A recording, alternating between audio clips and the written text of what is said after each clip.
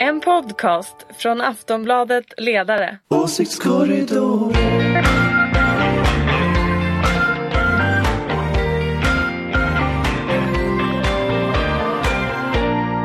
Hej och välkomna tillbaka äntligen till Åsiktskorridoren. Vi har varit tysta här länge, men nu är vi tillbaka. Och jag ska säga att när vi spelar in det här så har det gått en timme sen Stefan Löfven, jag höll på att säga svors in. Ja, inte ens det nästan. Vi gör sådana vidskepare till sysslar vi inte med i det här landet.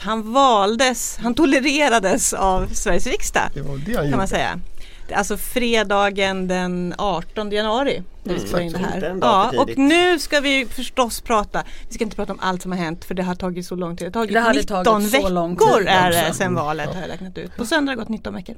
Men med oss för att prata om det som händer just nu har vi Ulrika Schenström som är moderat. Yes, och jag vill bara tillägga att det är mycket vi ska prata om idag. Men en sak som vi pratar om det är att vem hade rätt? Ja, okay. Det finns en sån tävling också och den har jag just vunnit. Jag vill bara meddela det. Har vi inte redan klarat av det då? Ulrika vann. Ja, det var ju bara en timme sedan jag verkligen vann. Vänta. Först vill jag bara... Ja, liberal moderat. Nu men jag vann fortfarande bettet om vem som skulle bilda regering. Nu avslutar vi presentationsrundan. För med oss har vi också från Aftonbladets ledaraktion, Ingvar Persson. Absolut. Jag tänker att det finns två moderater som har vunnit. Ulrika och faktiskt talmannen Andreas Norlén. Andreas Norlén. Gullig kille. Alltså vilken folkkär person han kommer att bli. Jag kanske redan är. Och sen dessutom har vi med oss Anders Lindberg, också från Aftonbladets ledaraktion. Där är han. Säg något i mikrofonen. Han tittar in i sin kamera här. Ulrika vann absolut. Alla vann.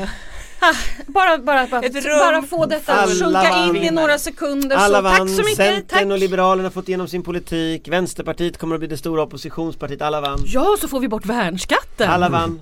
Det verkar vara alla vann. Stämning här inne. Mycket bra, alla vann. Ja. Och det som är mest bäst i detta är att Socialdemokraterna som vanligt regerar Sverige. Jag tror det var Sven Otto Littorin som skrev det alldeles nyss på Facebook. Man går på ett flygplan och åker länge. Det är alltid en socialdemokrat som är statsminister. Vare sig man går på planet eller går av 19 planet. veckor. Sagt, det har tagit 19 veckor. Och vi ska absolut inte rekapitulera allt som har hänt under de här 19 veckorna för det är alldeles för tråkigt och snårigt och men det var ändå spännande in i det sista. Jag vill bara fråga då med anledning av vad som hände den här veckan. Alltså en vecka sedan de presenterade uppgörelsen mellan S, MP, C och L. Och i måndag så gick då Jonas Sjöstedt ut och kastade grus i maskineriet. Hur reagerade ni då, Ulrika? Men jag tycker att det var stilpoäng. Han måste väl också ha någonting att säga till om. Annars kan väl inte han trycka på knappen på varken grönt eller gult. Men eller? Trodde du att han på allvar inte tänkte släppa fram Löfven? Nej. Jag pratade med jättemånga socialdemokrater som bara, det är inte klart förrän det är klart. Sluta såpa er. Fast det man väl ska säga. Och då skulle han ha släppt fram Sverigedemokraterna i inflytande. Men alltså vi ska väl ändå, det är klart att vänsterns partistyrelse är ju, och vilka stämningar som råder där, det kan ju alltid vara lite, alltså det är lite fantastiskt, det är en fantastisk tanke att det var där till slut det avgjordes, men nej, alltså Jonas Sjöstedt spelar sina kort jättebra och nog kändes. Men du var aldrig orolig? Nej, inte på det sättet. Nog kändes det som det där skulle gå i mål. Anders, vad tänkte du när Sjöstedt pratade? Ja, alltså jag tänker väl två saker egentligen med Sjöstedt. Det ena är att han måste ju protestera mot någonting.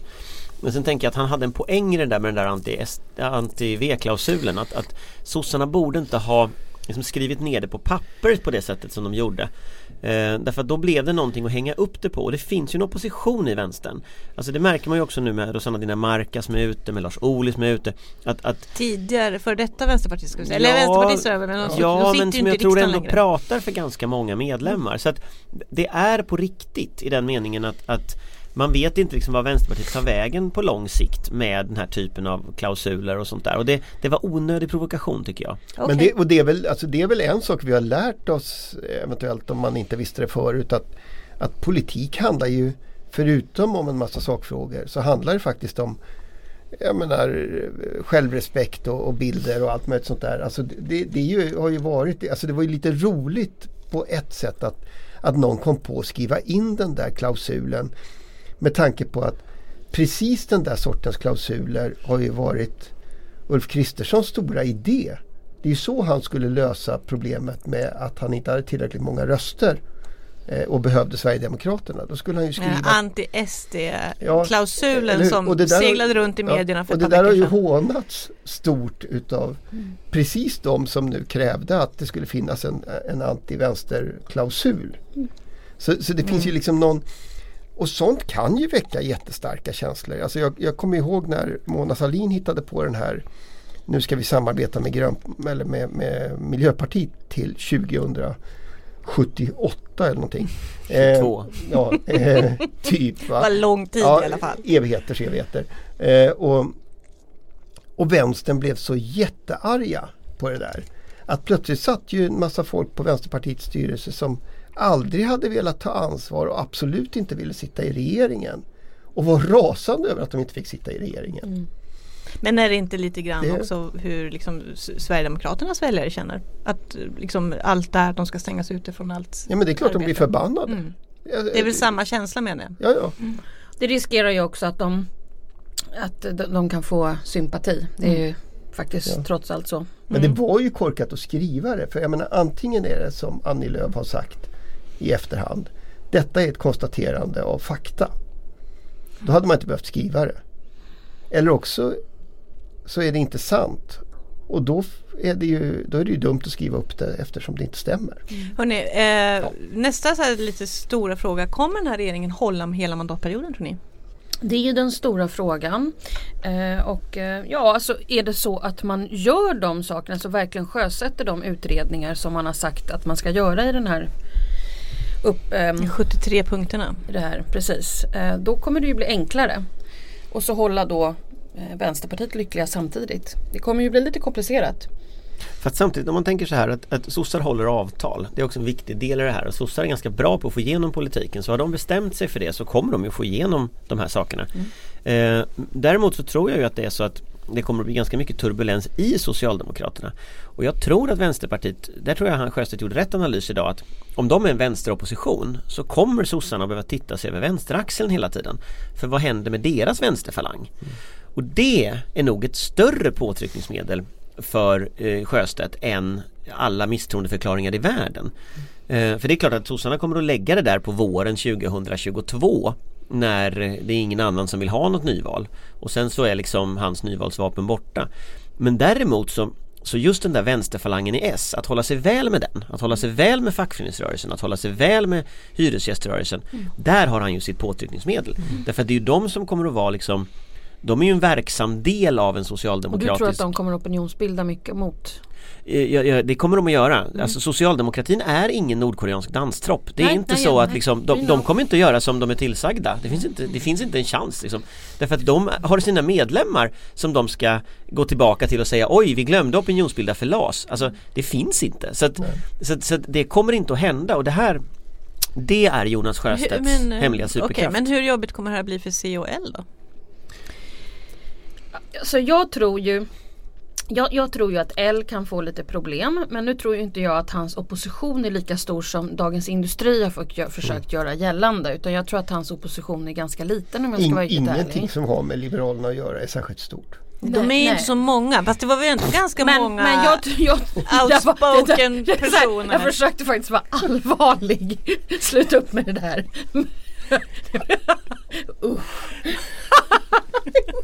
Nej, men sluta nu. Ja, men i alla fall, men jag tror ju att han kommer att få någonting. Björklund. För jag tror ju han kommer att lämna, och så kommer han få en position nu då. Och då är frågan, vem blir nästa kommissionär? Är det Björkis? Det kommer inte att bli det. Det har varit borgerlig kommissionär i 2 perioder. Det kommer att bli en sosse. Men det spelar ingen roll, han liksom. Kanske för att få de där rösterna kanske det krävdes. Men någonting kommer han att få. Han kanske blir ambassadör. Du tar för givet att han är på väg ut alltså? Jag tror att han har suttit länge, ska man säga också. Han kommer att få någonting personligen. Men Jan Björklund är ju en stor diplomat. Så vad sägs om att han blir ambassadör i Israel till exempel? Vad kan gå fel? Vad skulle teoretiskt sett kunna gå fel? Jag menar, eller vad heter det? Nordkorea. Nordkorea. Vi har en ambassad i Nordkorea. Ja, men vi har ju det. Som rapporterar till lite överallt. Allvarligt att Björklund skulle älska det. Ja, exakt, den är skyddsmakt åt USA. Björklund skulle älska att vara skyddsmakt åt USA. I Nordkorea. I Nordkorea. De får äta mycket så här kimchi. Det är ju också en kultur med både en hel del ordning och reda och han skulle älska skolan. Militären står högt. Men han skulle älska skolan. Nej, militären tar halva det var statsbudgeten. inga mobiler i klassrummet och inte någonstans annars heller. Nej. Men allvarligt talat, det här är, jag tror att jag har löst det här. Men ni verkar ändå tro att jag har rätt, att han kommer få något. Ja, men det får han ju. Nej, men för partierna så är det klart att det är en genuint krånglig situation de har satt sig i. Därför att de ska ju vara opposition och så ska de styra politiken på samma gång. Det kommer inte vara jättelätt. Var det helt självklart att de inte skulle sitta med i regeringen, tror ni? C och L? Nej, jag tror att L ville det, men jag är helt övertygad om att C absolut inte vill det. Jag tror att de vill sitta i opposition. Jag tror att Annie Lööf och Martin Ådahl kommer att vilja göra en Macron. De vill bli det stora liberala partiet. Det här har jag trott länge. Men det gör väl ingenting om de blir det. Ja, men jag bara säger att jag inte tror att de ville sitta i regeringen. Det var inget alternativ för dem. Och det här med tjänstemän i regeringskansliet då? Det var inte heller något. För det men vi har inte kommit så långt än. De har nog sagt att de inte ska ha det. Alltså, de kan ju inte hävda att de är oppositionspartier och samtidigt har tjänsteman i regeringskansliet. Nej, jag vet aldrig hur folk tänker. Men i nästa andetag så säger de att det är de som ska skriva direktiven och dessutom regleringsbreven. Det är också svårt att göra om man är oppositionsparti. Det är svårt att outsourca utanför regeringskansliet. Man kan ju också konstatera att det är ju tjänstemän som skriver det mesta av det där. Så att, alltså opolitiska. Ja, och de tjänstemännen är ju ofta ganska smarta. Alltså det är ju ofta så att det är ju inte så att politikerna inte får som de vill bara för att liksom andra politiker tycker något annat. Det är också så att tjänstemännen kommer att slå lagboken i huvudet på dem och sen det är inte så lätt att sitta och köra en regering. Nej, liksom. Nej, men fine, vi behöver inte, jag menar fine, de kanske inte kommer ha det. Men vi kommer ju i alla fall få veta först på måndag hur regeringen kommer att se ut. Ja, tack för det. För nu ska vi gå över till det roligaste när man ändå är en politisk gissare. På måndag kommer alltså regeringsförklaringen och den nya regeringen. Kommer det bli stora ommöbleringar i Stefan Löfven 2, som man säger? Jag hade ju gissat i Expressen av alla ställen, så hade jag ju gissat på en ny regering, och då gissade jag att Helene Fritzon skulle bytas ut. Och nu är Helene Fritzon utbytt, så jag har en enorm makt. Hon ska avpoliterad, ännu inte skickad till Bryssel. Vi ska också säga att hon toppar sossarnas lista till Bryssel i parlamentet. Det var inte en helt bra gissning. Som det skulle vara jättesvårt för Anders Lindberg att gissa vad som händer i Socialdemokraterna. Jag hade faktiskt ingen aning om det där, måste jag säga. Men i alla fall, jag hade ingen aning om det där. Jag tror att det är Stefan Löfven, tyvärr berättar inte så många. Men dilemmat, vad jag tänkte, vad mitt resonemang då i alla fall, som jag fortfarande har kvar, det är att när en ny uppgörelse kommer in, då måste man anpassa ministrarna efter den. Om vi tar en sån där som Sven-Erik Bucht till exempel, som ju har varit landsbygdsminister. Han ska nu hantera Centerpartiets landsbygdspolitik i ganska hög utsträckning. Alltså något helt annat än han har gjort. Helene Fritzon ska hantera, skulle då nu... Du menar att Bucht inte är flexibel nog för det? Jag tror att det är ganska svårt att vara minister i 4 år och driva en politik åt ena hållet och sen få motsatt politik och så ska man driva den i 4 år. Det var det jag menade med att Helene Fritzon... Det är lite svårt med förtroendet i... Det är väldigt svårt internt. Skogsnäringen och... Ja, och så. Så kanske självkänslan. Jag tror att det där gäller på många områden. Det kommer att gälla skolpolitik, det kommer att gälla infrastruktur, det kommer att gälla många saker då. Va? Så man måste byta ut. Och det innebär att du kommer att ha jättesvårt om säg att till exempel Sven-Erik Bucht ska sätta sig i tv-rutan och prata om landsbygdspolitik. Och så har du en massa klipp på att han har sagt motsatsen till vad han säger. Alltså det kommer bli jättekonstigt. Och det innebär att om Löfven är smart nu så möblerar han om rätt rejält. Så att det känns som en nystart. Får jag då fråga du som har facit mera i alla fall. Då tror vi alltså att Fridolin försvinner. Och då tar Anna Ekström över hela utbildningen, eller är det... Om jag skulle få hoppas, men nu hoppas jag vet inte, så är att Anna Ekström blir en liksom utbildningsminister. För det är det jag tror också, jag bara känner det på mig. Men sen så har vi då problemet, vad händer om Fridolin försvinner? Och då har ju en kandidat seglat upp. Ja, men då har ju en kandidat seglat upp till minister, och det är ju Daniel Heldén, din kompis. Trafikborgarråd i Stockholm. Det tror inte jag ett smack inte på faktiskt. Inte jättepopulär i Stockholm. Jag kan spontant känna att om Daniel Heldén... kretsar är han verkligen inte poppis. Tänk att Daniel Heldén har mycket att jobba på. Men tänk att Daniel Heldén får göra med Sverige vad han har gjort med Stockholm. Grejen är banor överallt. Hela Sveavägen. Liksom. Bara hela Sveavägen. Nej, men det är för att vi Norrlands men inland. Jag kan säga så här, av olika skäl så tänker jag så här. Nej, jag tror inte det. Jag tror snarare på att Bolund kommer att flyttas på, för jag tror han kommer att bli språkrör. Och så tror jag Jens Henriksson kommer in och blir finansmarknadsminister. Som miljöpartist då, tänker du? Att han byter parti? Nej, men de får något annat departement. Var inte så där. Jo, men vem kommer in för Miljöpartiet? Ja, är han inte det? Ovanligt snäsig. För att vara han. Ja, till och med för att vara han. Bildt kallar mig Trump idag för i morse. Oj, det är därför. Började dåligt. Trångt här i lilla studion. Det är inte så dåligt. Och bli kallad tillnamn av Bildt redan på morgonen. Ja, just det, du din lilla Trump. Nej, men alltså det finns ju, alltså ligger ju något i vad Anders säger rent politiskt. Ja, man borde kanske en större ommöblering vore bra. Men jag är inte alls så säker på att det blir det. Hittills har ju inte Löfvens liksom sätt att sköta regeringen utmärkts utav någon vällust med att sparka folk. Och, alltså, det har ju funnits det har funnits andra socialdemokratiska ledare i närtid som tyckte att det var roligare. Men Bolund är väl lite av han är väl ändå en turkos miljöpartist. Ja. Tror du inte han kan vara känns rätt, eller hur? Ska inte han ta över miljödepartementet nu när det ska ändå göras en del jag undrar ändå Daniel Helldén. De har inte något miljödepartement. Jo, det är jordbruk som de inte har. Ja, rätt. Okej, så Carolina Skog, en ny fast Carolina Skog är en bra minister. Ja, ska jättebra minister tycker till och med jag. 2 ministrar på det departementet idag. Det kan de väl fortsätta med. Men fast jag skulle ändå avsluta det jag sa förut. För jag tror det stora problemet här med Daniel Helldén som ändå är ett namn som seglar upp. Ja, men jag gör det. Därför att de har inte särskilt många i sin riksdagsgrupp. Och det innebär att då måste de gå till kommunpolitiker som honom, eller de måste gräva upp någon gammal miljöpartist som har funnits förut. Men att bygga... De har hoppat av så många. Ja, men alltså det är ju det är ett väldigt litet parti och det är ganska många ganska konstiga företrädare de har liksom. Så det är inte så lätt att sätta ihop en regering. Vad menar du att han skulle få för departement? Då skulle lösningen vara Daniel Helldén då. För att undvika konstigheter. Alltså det är inte jag som har sagt Daniel Helldén. Jag tänker inte tjafsa om vem som kommer ha rätt i det här. Men jag tror inte Daniel Helldén kommer bli statsråd. Nej. Jag vill fortfarande veta vilken portfölj tror du att han skulle få?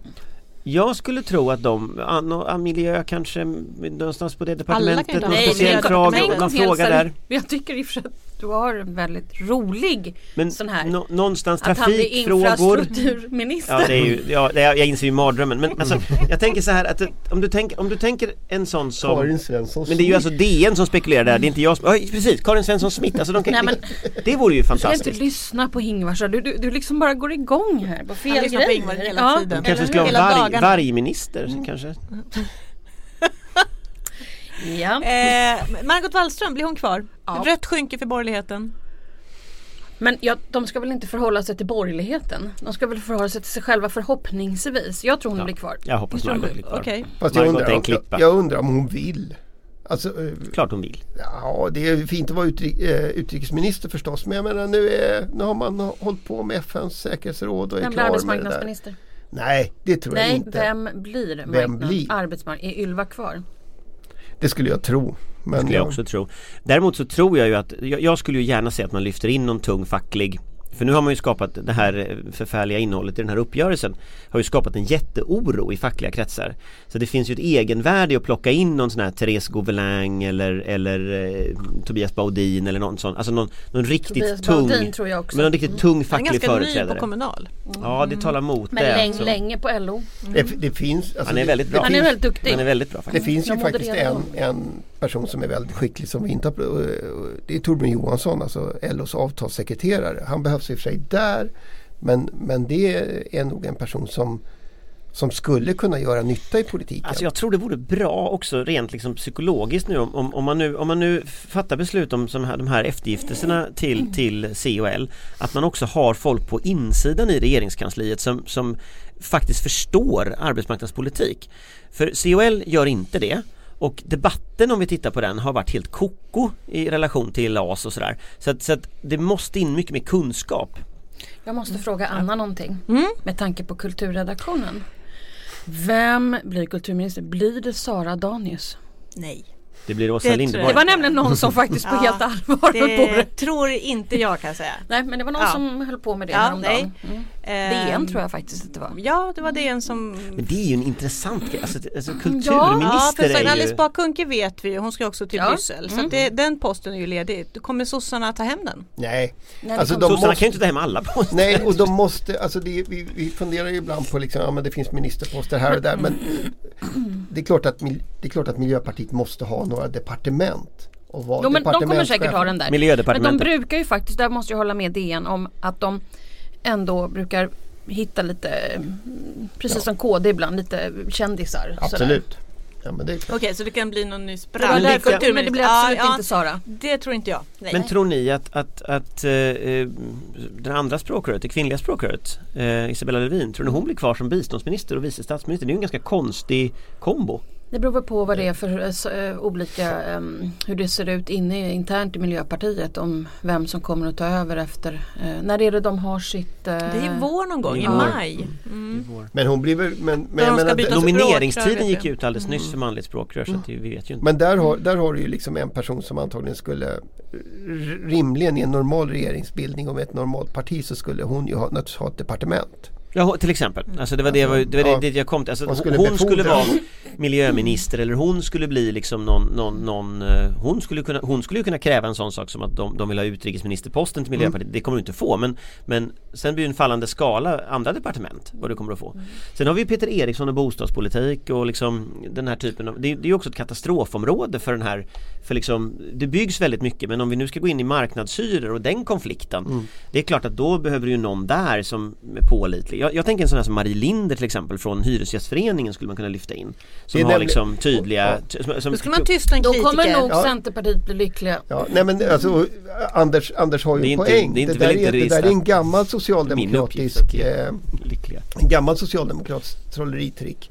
Att om man har liksom näbbiga interna kritiker så ger man dem ansvar för exakt det politikområdet. Det var ju liksom klassiskt när det gällde migrationspolitiken förr i tiden när de alltid rekryteras från kvinnoförbundet eller broderskap.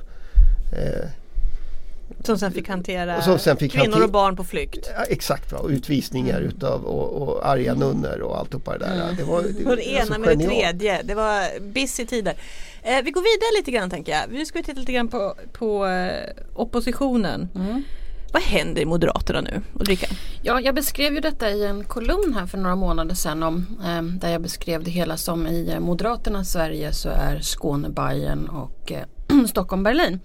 Jag har ju beskrivit de här två, det här spretande spagatet där Moderaterna skulle kunna säga så här att mittenfåran är liberalkonservativt, sen har du liberaler så har du konservativa. Det är väl väldigt viktigt att man enar partiet, annars så, och lite grann har ju folk gjort lite som de har velat. Kontroll över sitt parti?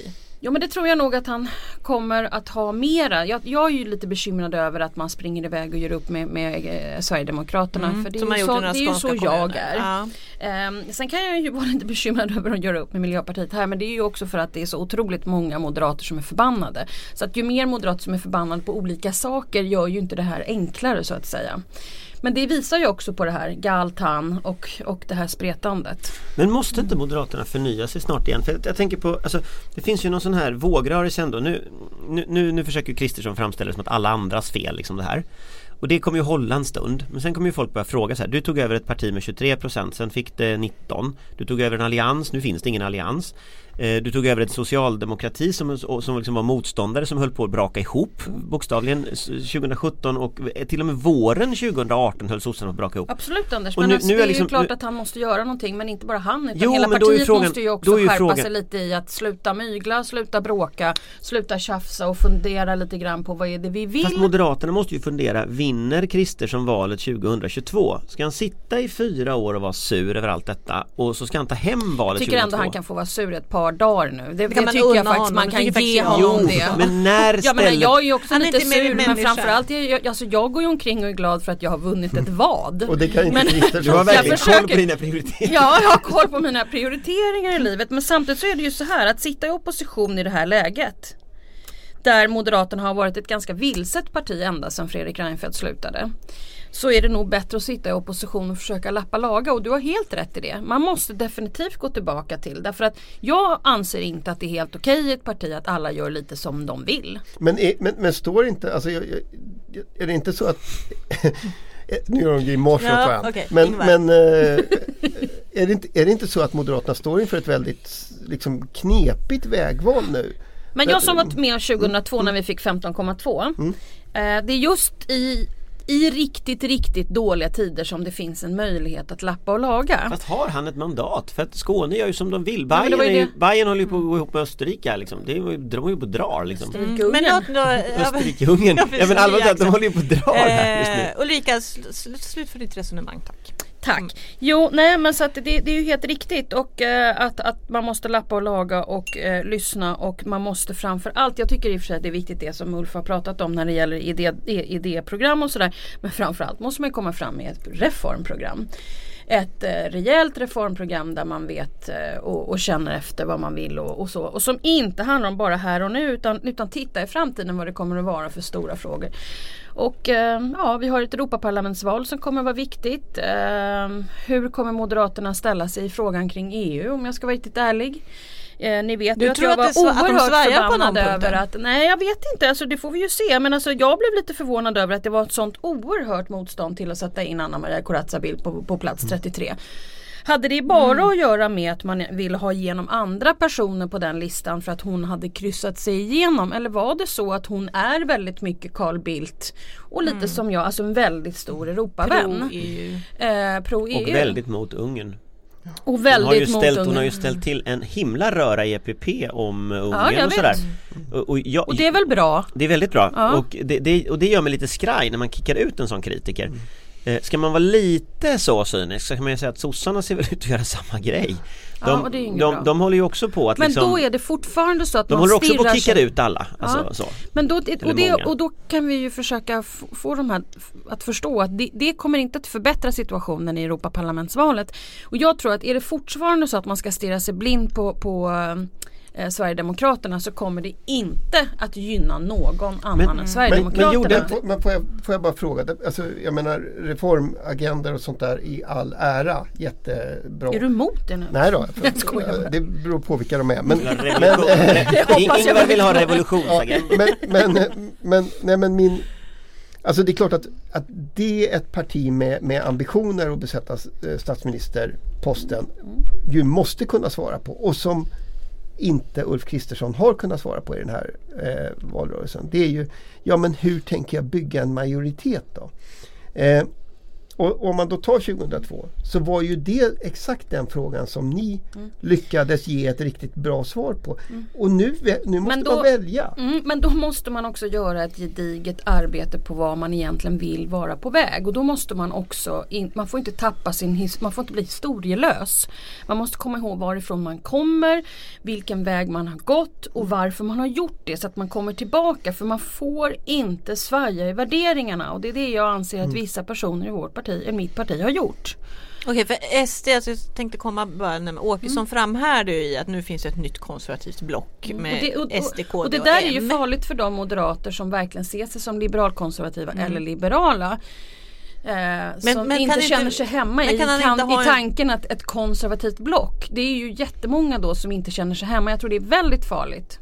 Fast är det inte sant? Alltså när Åkesson... jag tänkte, kan man inte förstå ur väljarnas perspektiv att nu hamnar de liksom där på högerflanken? Ja, de som är KD och Sverigedemokrater kanske känner sig hemma i det, men väldigt många moderater känner sig inte hemma i det. Bara, jag tänker hur man, även om man kanske inte röstar på dem, så tänker man på dem som ett block. Ja, men det är ju fel att bli upp... Alltså, nu är det så här. Det man måste göra här är ju att inte fundera på vad alla andra tänker och tycker, utan man måste ju titta på sina egna väljare. Och har du liberaler och konservativa i ett samma parti, ja då får du ju liksom försöka få båda två att bli glada. Du kan ju inte bry dig om vad en socialdemokrat går omkring och funderar på med ett konservativt block.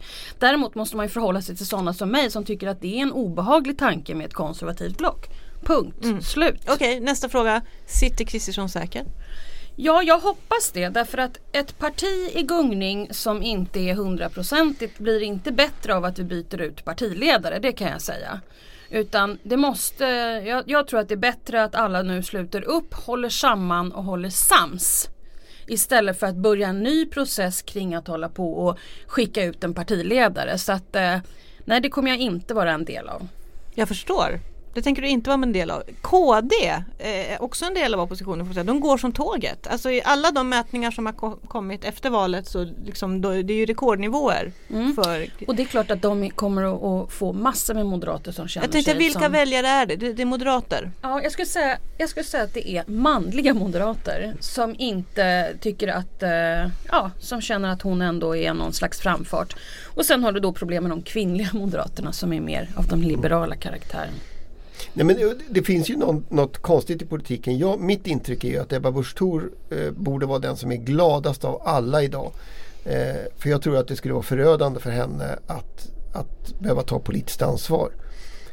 Hon har ju visat sig vara en genial oppositionspolitiker och fantastisk liksom i framträdandet med att liksom formulera folks ilska. Så hon borde ju vara jättenöjd med den situationen. Yes, det tror jag också. Att hon strålande tider för Kristdemokraterna alltså. Ja, det skulle jag nog säga. Spännande. Om nu inte, som jag hoppas på, att Ulf får ihop det här så att det liksom alla känner sig hemma. Det är väldigt viktigt och inte vilsna. Men rent matematiskt, jag kommer tillbaka till det. Alltså är det inte så att det finns ett konservativt block nu? Och det blocket kommer att rösta ungefär lika. Jag vill äntligen vara klara med det här. Jo, men jag vet det. Ni försöker så gott ni kan. Men alltså, jag tror ju så här. Han mig nu? Ja, men jag tror ju att det är så. Kanske mig och Ingvar också. Men, kanske rent krasst, alltså matematiskt när människor röstar så kommer ju, alltså vi har fått en borgerlig budget där det här konservativa blocket faktiskt fick igenom sin budget. De kommer i fråga efter fråga hela mandatperioden att behöva förhålla sig till varandra om de överhuvudtaget ska vara någonting i utskott, i utredningar, när det kommer till sakförslag i kammaren och sådär. Så att det svenska folket nu kommer att se i 4 år, det är Kristersson som försöker behålla ledarskapet för en konservativ opposition. Det kommer att vara jättesvårt att trassla sig ur den bilden. Så jag fattar inte hur man ska göra det riktigt. Ja, men det återstår ju att se. Det kan ju finnas någon som har en plan. Jag sitter och kanske skulle vilja kunna säga att jag tror man kan göra så här. Men jag sitter inte i partiledningen så att så.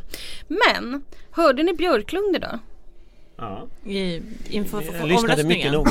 Ja, ni kan ju tänka er de moderater som jag kommer ifrån och alltså liberalkonservativa nymoderater, hur de tänkte på när Björklund sa det här. Det var det mest elaka.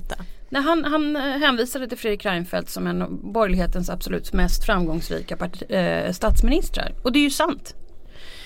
Och hävdade att och liksom drog hans hur han såg på regeringsbildning ifall man blir mindre än de rödgröna.